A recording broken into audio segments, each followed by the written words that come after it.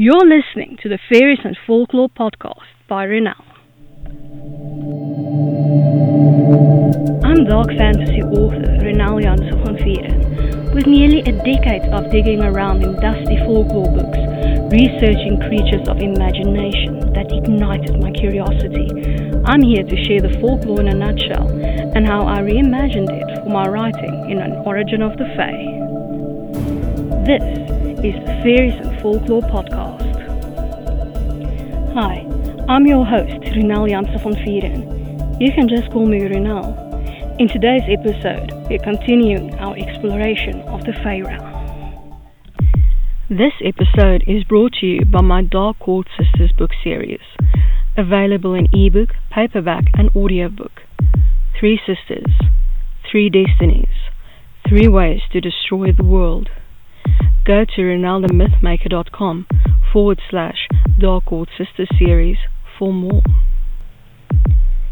You can now support my time in producing the podcast, researching, writing, and everything else involved by buying me a coffee.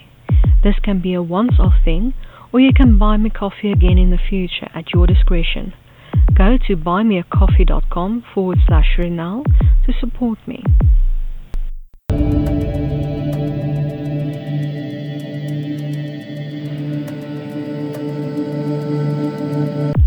We're continuing our exploration of solitary fae. Today's fairy, Leannan. Folklore in a nutshell by Renal. Seen as the fairy mistress or fairy sweetheart of Celtic artists, writers, poets and singers, Leannan bestows the gift of artistic genius to a chosen one, but at a great cost. Some of these men go insane or die after a brief yet brilliant career in the arts. She appears as a beautiful young woman and takes her victim as a lover once he falls in love with her. As she inspires him, she also drains him of his life force. If the victim spurns her advances, she'll quickly kill him and drain him of his blood, which she then stores in a red cauldron for uses unknown. In some tales, she is invisible to all but her victim. This dark muse is difficult to refuse, but those who succumb are her slaves for all of eternity. Beware. And now for my interpretation of the Fae in An Origin of the Fae, Leannan. This dark muse has beautiful red hair to go with her strikingly good looks. There are only female Leannan. She offers inspiration to an artist in exchange for his love and complete devotion. Lovers of Leannan live brief, though highly inspired lives. This union always ends in madness, despair, and death. If her advances are spurned, she'll take action against the human with unpleasant results. Better to devote oneself to this fairy and die young than go against her and ever cause a fate worse than death, for all you know.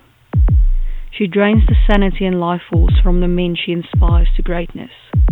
She drains the blood from those she deems unworthy of her love, which is a gift and a curse of itself.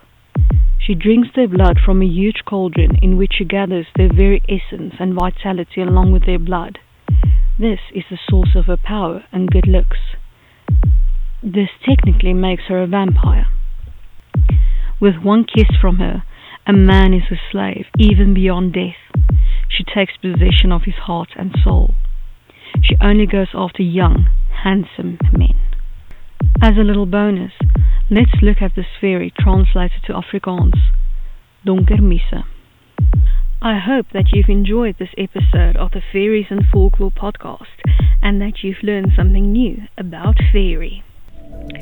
Remember that you can get a transcript of this episode in the description. If you're new to the podcast, why not go and grab your free copy of Unseen, the second book in the fairy tale series, on my website, renaldthemythmaker.com. Loads of folklore, magic, and danger await. Take care.